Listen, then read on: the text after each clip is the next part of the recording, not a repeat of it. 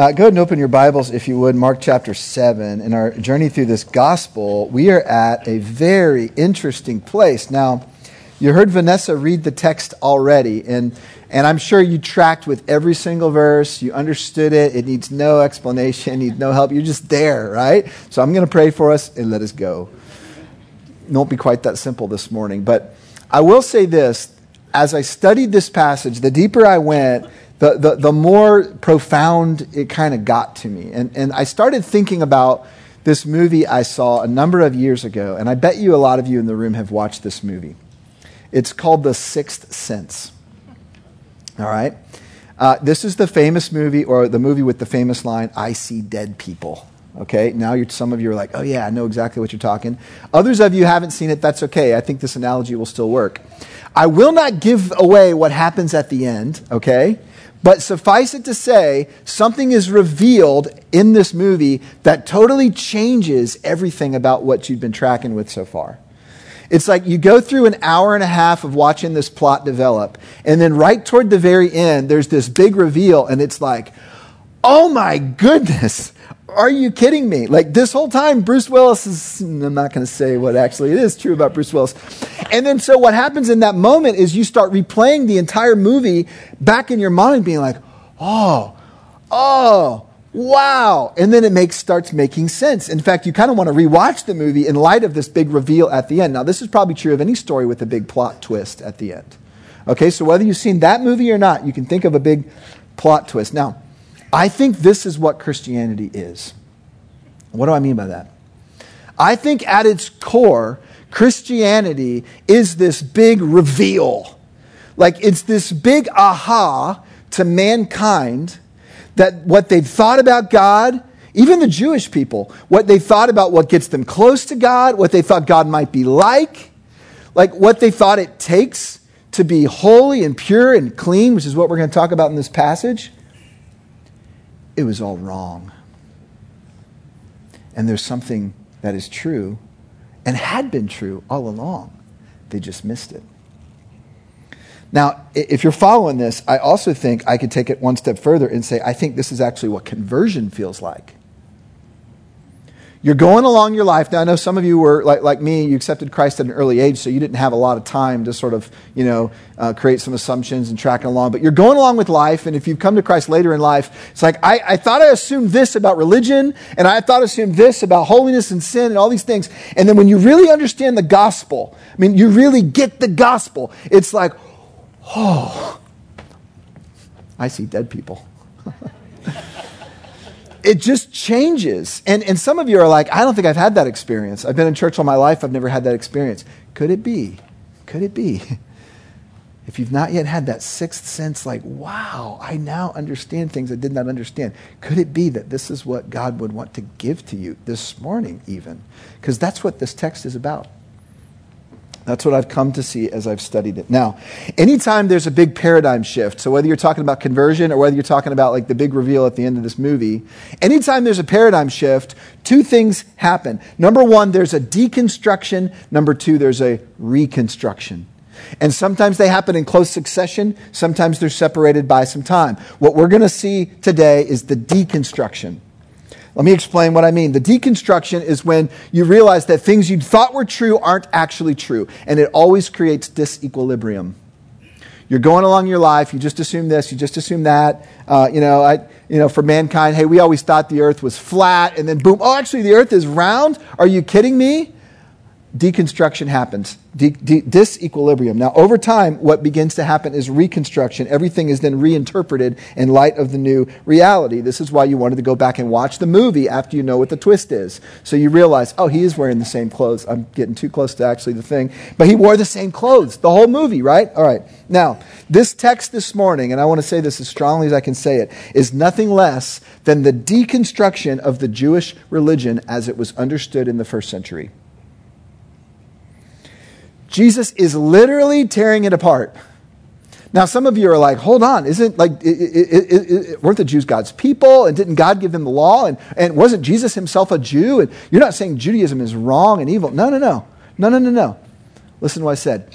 As it was understood in the first century, as it was practiced and lived out as a religion in the first century, this text is nothing less than the total deconstruction of that. And I think this will make more sense as I walk through the passage. William Barclay, who was a Bible scholar many years ago, he said this: although it may not seem so now, this passage, when first spoken, was well nigh the most revolutionary passage in the New Testament.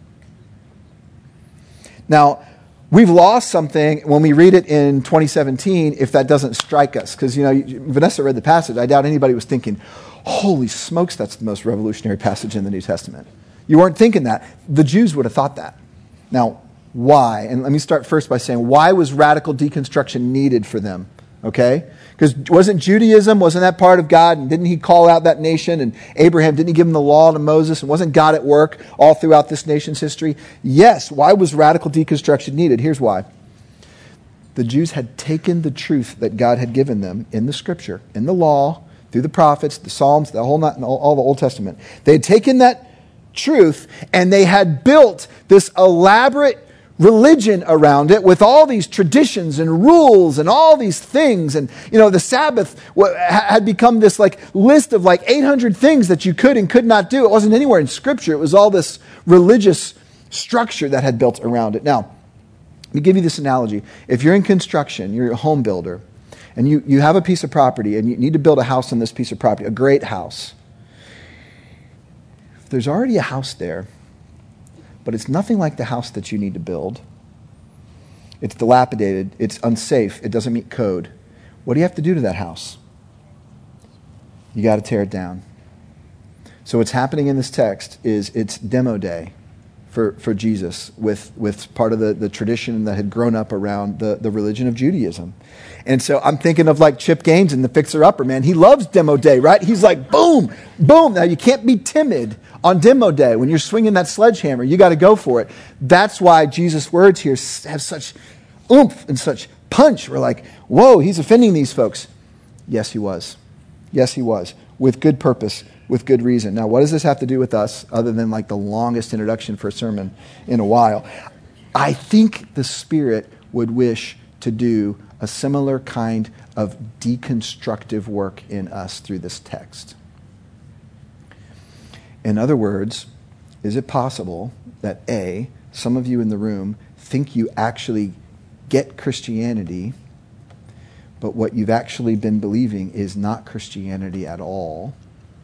We'll come back to that at the end of the message. And some of you actually do get Christianity, but you've been living according to an old paradigm, a paradigm that looks more like a religion, looks more like this structure of rules, and I get to God and I become clean through what I do and these other things, rather than actually the purity of what Jesus' message is trying to say. Could it be that there are some things in our lives, whether you're actually a Christian yet or not, that need to be torn down, that need to be deconstructed? That's where we're going. Now, here's how we're going to tackle this passage. You've heard it read, so I'm not going to walk back through all the verses. It's a long passage. Quite frankly, we don't have enough time to go real deep unless you want to be here till 2 or 3, which, by the way, would be great with me. I love doing this, but I'm going to let you guys go to get some lunch. So here's how we're going to break this down. There are 2 major sections, 1 through 13, 14 through 23. I'm going to summarize the main idea in each. We're going to look at some of the verses, and we're going to, I'm going to look at the verses, then summarize, and then we'll apply it to our lives. That's the order that we'll go in. All right, so I'm going to summarize what's going on, and then I'm going to pick up the text in verse 6. So let me just give you some background before we get to verse 6. Here's what's happening. Jesus has been teaching up in Galilee, doing miracles up in Galilee with his disciples, and religious leaders from the center of the Jewish religion, Jerusalem, come up north to Galilee to check out this man. All right. Now, we know from what has already been happening earlier, this is not the first time they've checked him out. We know they're already plotting to kill him. So they've actually come to see if they can get some dirt on him. That's actually a pun, because the dirt they get on him is that his disciples aren't washing their hands before they eat, right? And so they're dirty. Now, here's the thing with this hand washing. It wasn't about hygiene, and it wasn't about manners. It was ritual purity. It was part of the Jewish religion at this time, but it was not in the Scripture. That's the key. The only place in the law where it talks about you need to wash your hands were the Levitical priests. Before they would minister in the temple, they had to wash their hands. For good reason, right? The hand washing was symbolic that they're entering into the presence of a holy God. Hand washing didn't make them pure and holy, but it was symbolic of the difference between sinful man and holy God. Now, over time, hundreds of years, the Jews said, well, if the priests should wash their hands in order to be clean as they approach God, well, then maybe we should start washing our hands in various contexts as well. So they would wash their hands when they go to the market. And the text that Vanessa read said they have all these washing copper pots and all these things, and one of them was going to the market. The reason they would wash their hands after going to the market was because it was in the market that they would rub shoulders with the Gentiles. It was in the market that they would maybe purchase some things that the Gentiles had touched, right? And you can't take that impurity that's now on your skin and then eat food, lest that impurity would actually get inside you and make you impure, make you corrupt. So the tradition was you wash your hands when you come back from the market, you wash your hands before you eat, you wash your copper pots that you had purchased, etc., to make them clean. You got to get the Gentile impurity off of it. Now, this was completely different than God's original intent for the priests to wash their hands. They had shifted it through their traditions. It was intended to be a reminder of God's holiness and their impurity, and they had taken it to be reminders to them of the Gentiles' impurity and their purity. Wash that Gentile slime off your hands before you eat, son. That's what's going on here. Here's the progression of thought, the Jewish mindset at this time. Uncleanliness is out there.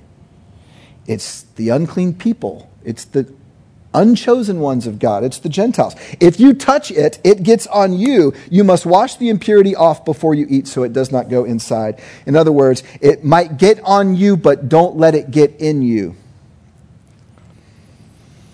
All this culminates with this question that these religious leaders asked Jesus because they notice his disciples aren't washing their hands. And by the way, Jesus would be responsible for what his disciples do. He's their master. So in verse 5, take a look at it. The Pharisees and the scribes asked him, why do your disciples not walk according to the tradition, keyword, of the elders, but eat their bread with impure hands? Now, we're going to get into verse 6, and you're about to see like the sledgehammer swinging. Okay, you ready for this? He said to them, rightly did Isaiah prophesy of you hypocrites, as it is written. And here he's going to quote from the book of Isaiah. This people honors me with their lips, but their heart is far away from me. But in vain do they worship me, teaching as doctrines the precepts of men. Neglecting the commandment of God, you hold to the tradition of men.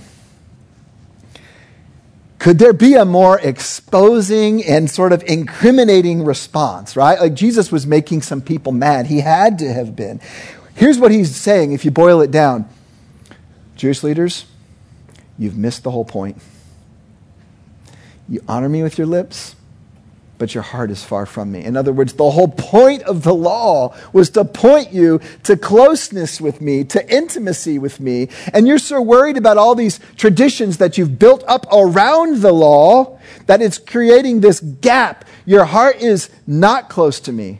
Your lips are moving, but you're not close to me at all. You've missed the entire point. Now, I'm going to summarize verse 9 through 13. Because here's what happens next. Jesus keeps swinging the sledgehammer. He goes after a specific tradition as an example. There was a specific tradition that said if a man declared his possessions korban, all right, which is a Hebrew word that means gift, and it's interpreted here as dedicated to God. If he says, all that I have is dedicated to God, then the tradition that had grown up around, that's not scripture, but a tradition had grown up, is if he dedicates his possessions to God, then he can still use them, but no one else can. So what this meant was if his aging parents now needed to use his resources to survive, he was traditionally allowed to say, Mom and Dad, I'd love to take you in. You know, I know you can't work anymore. You're too old. I know there's no Social Security. I know that, probably didn't say that. But I'd love to take you in. But my house has been dedicated to God. And you never know when God might need it. So sorry.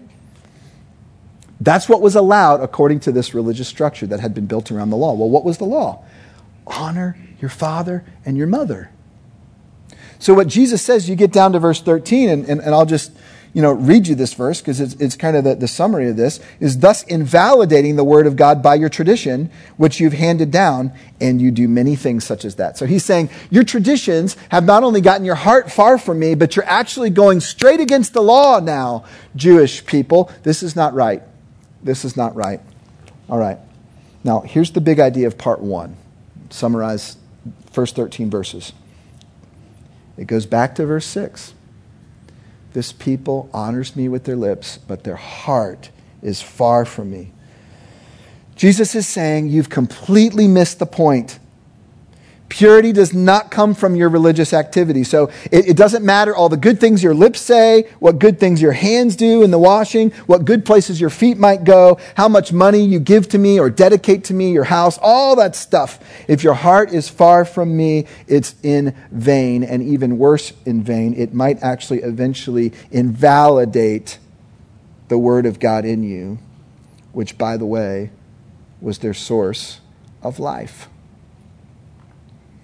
The Word of God is the way that God was present with them through His Word. The Word of God was the way that His activity was real in their lives as He was doing things by speaking to them through the Word. He's saying, you've stripped yourself of true life in an effort to get clean and do all these religious things. Jesus is going after this old, wrong, corrupt structure. Now, we're going to get into 14 to 16, and I'm going to read some of this because he's about to go even further. Let's pick it up in verse 14. After he called the crowd to him again, he began saying to them, listen to me, all of you, and understand. There is nothing outside the man which can defile him if it goes into him. But the things which proceed out of the man are what defile him. If anyone has ears to hear, let him hear. So here's what Jesus is saying in these verses. Your uncleanliness doesn't come from external sources. You're not going to get cooties from the Gentiles, and that's what makes you dirty. It's not how it works. The real uncleanliness is in you. Oh boy. It's the Bruce Willis moment here. Like, what? How could they have missed it? Now, this idea was so fundamentally deconstructive that his disciples pull him aside later. And they're like, surely you didn't just mean what you just said. And let's read that part, 17. When he'd left the crowd and entered the house, disciples questioned him about the parable. And he said to them, are you so lacking in understanding also?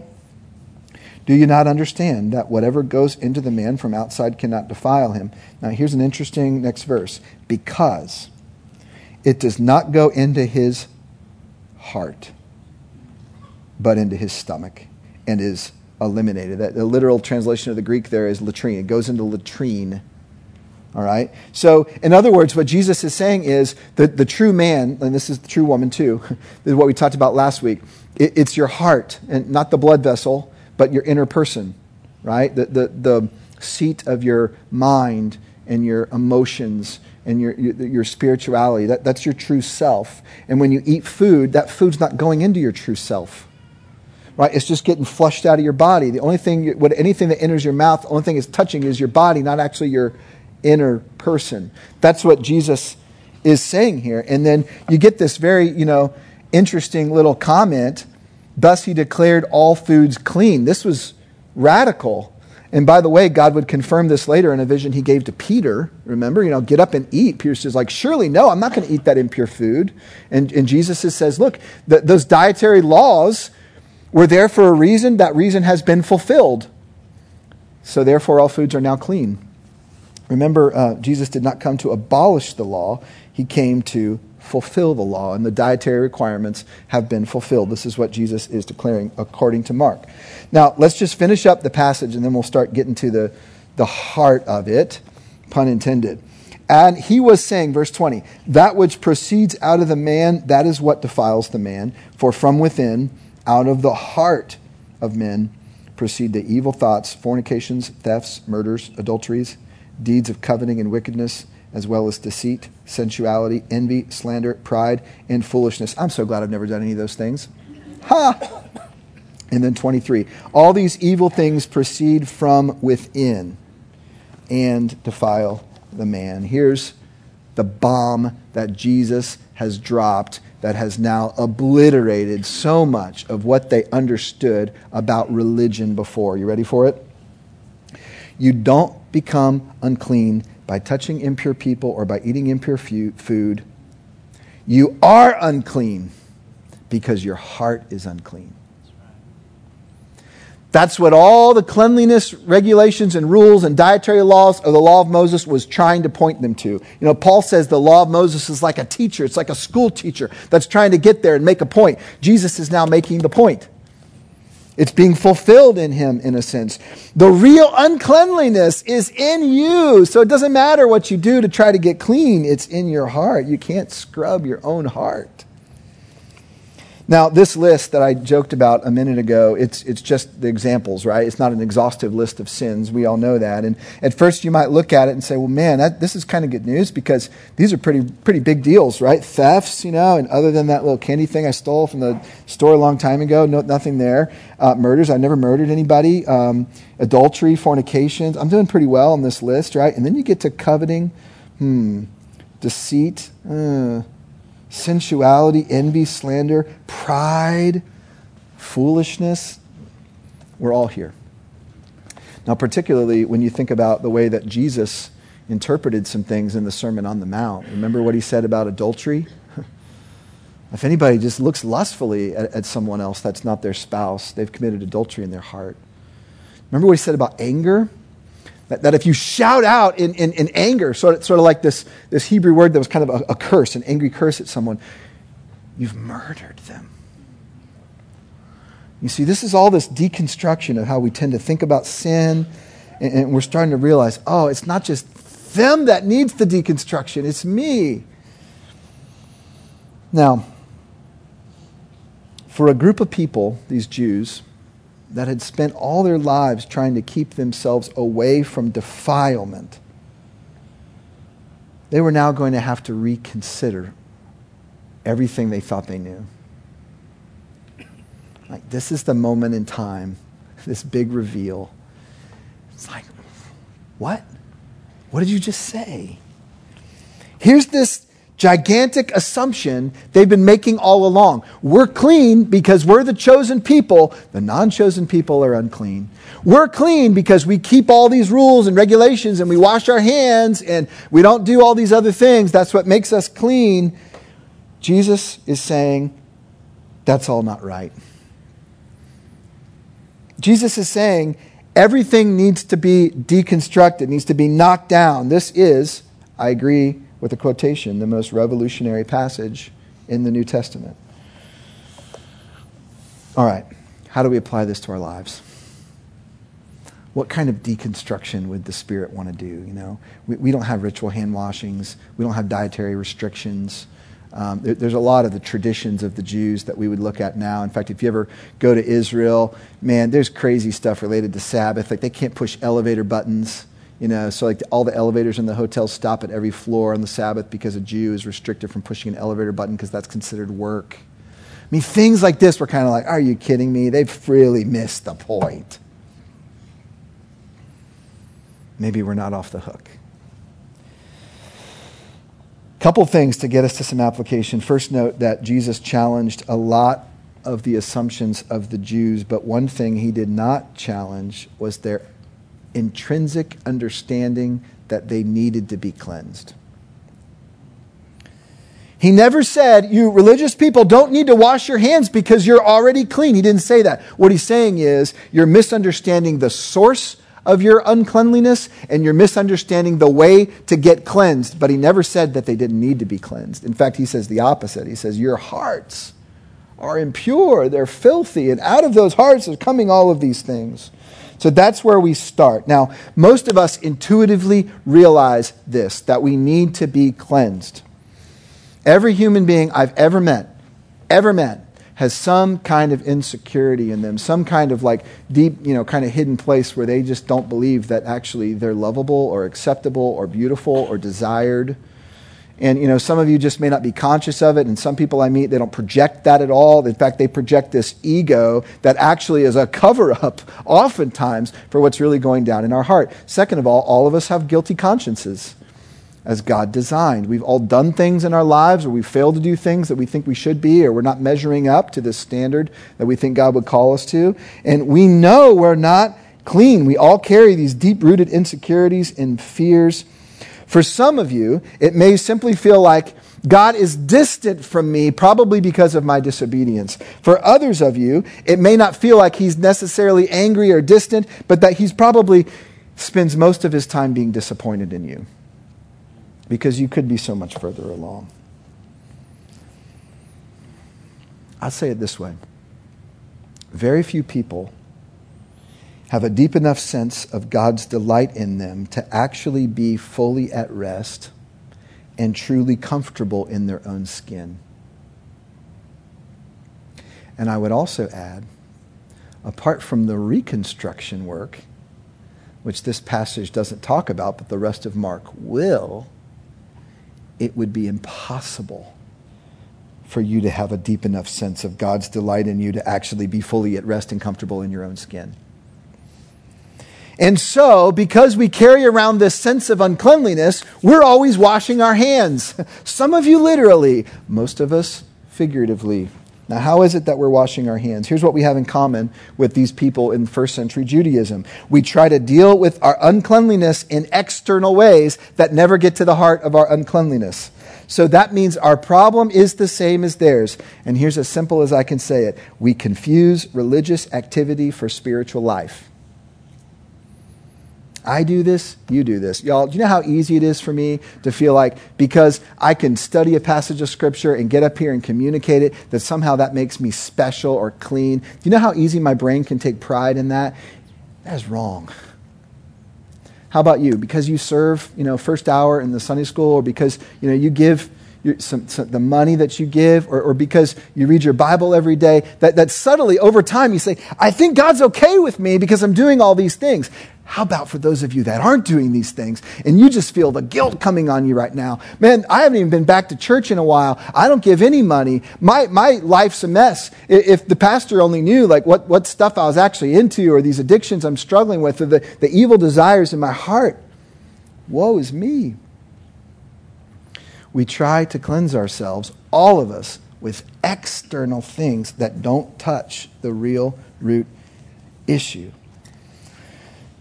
Now, I want to make sure y'all know, and I think you do, that church attendance, small group, Bible study, volunteering, family devotions, trying harder not to sin, praying before meals, all good things. But if the motivation behind them is to make yourself acceptable to God, or even feel acceptable to God, then it's ritual hand washing. There is no life in it. Don't confuse religious activity for life through the Spirit. The idea, and for many of us it's often subconscious. Look, I've been a believer for almost 40 years. And I've been a pastor for about 10 of those. And I still get confused. Here's the subconscious idea that we fall trapped to. The better we behave, the cleaner we are. This is some deconstruction that I think God would want to do in our hearts. Now, before you jump to conclusions, I'm not saying that you should not, by God's power, flee from sin. Sin will wreck you. It will wreck you emotionally. It will destroy your relationships. It's like a barrier that makes it feel like God no longer accepts you at all. This is not to say that you should not, through the Spirit's power and through the help of other believers, work out your salvation with fear and trembling. This is not to say that you should not try to develop some really good habits of finding life in God's Word and through prayer and in community with other believers. All those things are needed and necessary. But if you think that those are the things that causes God to delight in you, if you think that someday there'll be a version of you that has it all together that God may actually like, you've misheard the gospel. Some things need to get deconstructed. Now, I know I'm speaking in a way to two audiences here. There is an audience here, and you may not have thought about it in these terms, but you assume that you're Christians. I want to come back to this, but here's the thing. You've never actually had this sixth sense moment where the ground starts to shift under you and you realize that the core of Christianity is not trying to live a good life or going to church or because you're raised in a Christian family. All that stuff's external. All that stuff's good, but it doesn't make you clean. I'll say it this way. If you're in this camp, you're trying to relate to God in a way where you're literally honoring Him with your lips, even this morning, singing these praise songs, but your heart is far from Him. And I don't say this to put more guilt on you. I don't say this condemningly. I actually say this with energy, excitement, and love. Because for some of you in this room right now, like you could have this paradigm shift by hearing the gospel proclaimed through Jesus' words to these first century men. Here's what I think the Spirit would desire to deconstruct for you if you're in that camp where you've done Christian things, you've been a part of Christian churches, you've believed Christian ideas, but you've never actually shifted your trust. The ground's never shifted around you to say, I used to try to be clean with all my activities, but now I realize I'm only clean through the grace of Christ. Here's what the Spirit would want to deconstruct through this text: the false idea that religious activity and good Christian living might actually make you acceptable to God. It will not, no matter how good you become. Now, this text blows up that idea because it says the sin problem's in your own heart. So therefore, no amount of religious practice or ritual cleansing or external things or like getting over your sin or anything of that is going to make you clean on the inside. Now, that's one audience. There's another audience, and I believe and trust that this is the larger audience where you've had that true conversion in the past, that aha moment where you've shifted your trust from your own efforts to the efforts of Jesus on your behalf. You understand the basis for your acceptance is all grace, that it has nothing to do with your goodness, your religiousness, your personal purity, your disciplined life, your Christian family has nothing to do with anything you do or don't do, only what you put your trust in. You've had that moment, and yet you're once again relating to God according to an old structure, an old paradigm. And I think there's two sides of this coin to this, and I want to talk briefly to both.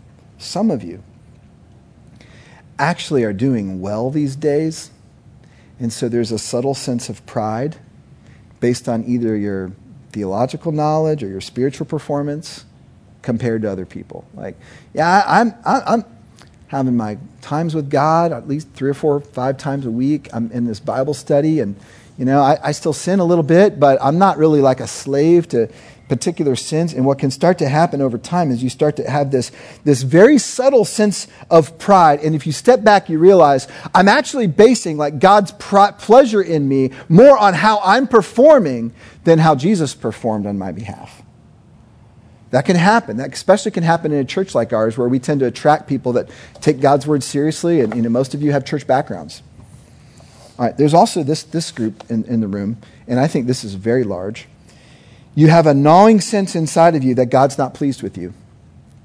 And I referenced this earlier. The sense that He might love you in some theological sense, but He's probably actually pretty disappointed in you because you're not where you should be and your failure and all these things. Here's what I believe the Spirit would deconstruct for us, whatever side of that coin you're on, through this text is this: your spiritual performance has no bearing on your acceptability before God. And by no bearing, I mean no bearing. Is that radical enough for you? I don't mean that God does not desire your holiness, because He wants to use you and He wants to give you as much life as you're willing to be open to receive. But as it relates to your positional acceptance and God's delight in you, it is a gift that you receive from Jesus Christ, not based on works, lest any man should boast. Or, if I could add this, not in the scripture, just to be clear, lest any man or woman should feel a sense of a loss of God's acceptance of them. If you sense that, even though you put your trust in Christ, you're actually doing the same thing the religious leaders did in the first century. You're saying, I've got to do some things to be acceptable to God. Now, here's where I want to close.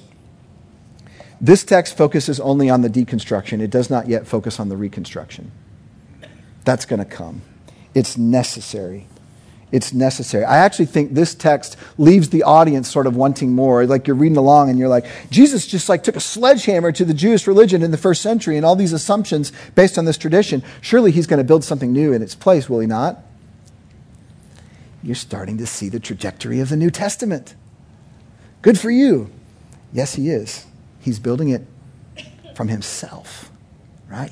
He's the temple that will be torn down and raised up on the third day. You see how all these dots connect together? It's beautiful. It's wonderful. But he does right here leave the audience sort of anticipating the answer. And I don't want to leave us exactly right there. Here's how I want to close. This is the second week in a row that the text has been after our hearts. Have you noticed that? Last week, it was a soft heart. Right? You have a hard heart, you need a soft heart. This week is your heart, it can be distant and it can be impure. Are you getting the idea that you need a new heart? I hope you are. Now, Jesus' death and resurrection accomplished that possibility for us. Jesus' death and resurrection on our behalf, substitution for us and then being raised back up to life, allows us to receive a new heart. Now, where do we see this? It was prophesied 600 years before Jesus came in the prophet Ezekiel. And I want to read this to you and then just wrap up this message. Here's what Ezekiel said about our need, humankind's need for a new heart. Ezekiel 36, starting in verse 25. Then I will sprinkle clean water on you, says God talking to his people, and you will be clean. I will cleanse you from all your filthiness. Does this sound similar to this text this morning? And from all your idols. Moreover, I will give you a new heart and put a new spirit within you. And I will remove the heart of stone from your flesh and give you a heart of flesh. I will put my spirit within you and cause you to walk in my statutes, and you will be careful to observe my ordinances. And so for us today, here's the offer on the table. Through the finished, completed work of Jesus Christ, who came not just to cleanse over, but to give us a heart transplant. For anyone in the room this morning that has never received the gift of a new heart, which is the gift of salvation, which is the conversion. It's all these things. Maybe you thought you were because you were in church, but you never actually understood like you are this morning. The offer on the table is a new heart. And I'm going to pray in a minute, and if that's where you're at, that's your desire, you can receive that this morning. That sounds weird, but it's actually true according to what God's word is telling us. For the many of you in the room who already have received the new heart, this text, I believe, would cause us to remember this new reality. That the good news that is true for us is not that we are clean because we obey. We already tried that. It never worked because we had an old heart. But here's the good news, that through the death and resurrection of Jesus, we are clean because he obeyed and therefore has taken out the old and put in the new. And we are now a new creation with new hearts. And so we have the opportunity to live according to the new reality. The old has been torn down. The new has been built for all of you who trust in Jesus Christ. That is your reality. So let's start living according to the new. Pray with me. Our Father, through your double-edged sword of your word, we come to see, all of us, that some things we thought were true were not of you. And the idea that we could ever be clean before you through any amount of religious activity or trying to be pure from sin was all false, because these hearts that we are born with are wickedly deceitful. And so, Father, for anyone in the room that has clarity around this and in this moment would cry out, I need a new heart. I trust in Jesus, that he died the death that I deserved, and was raised up so that I can be changed and different, and I can have a deep cleansing of a clean heart.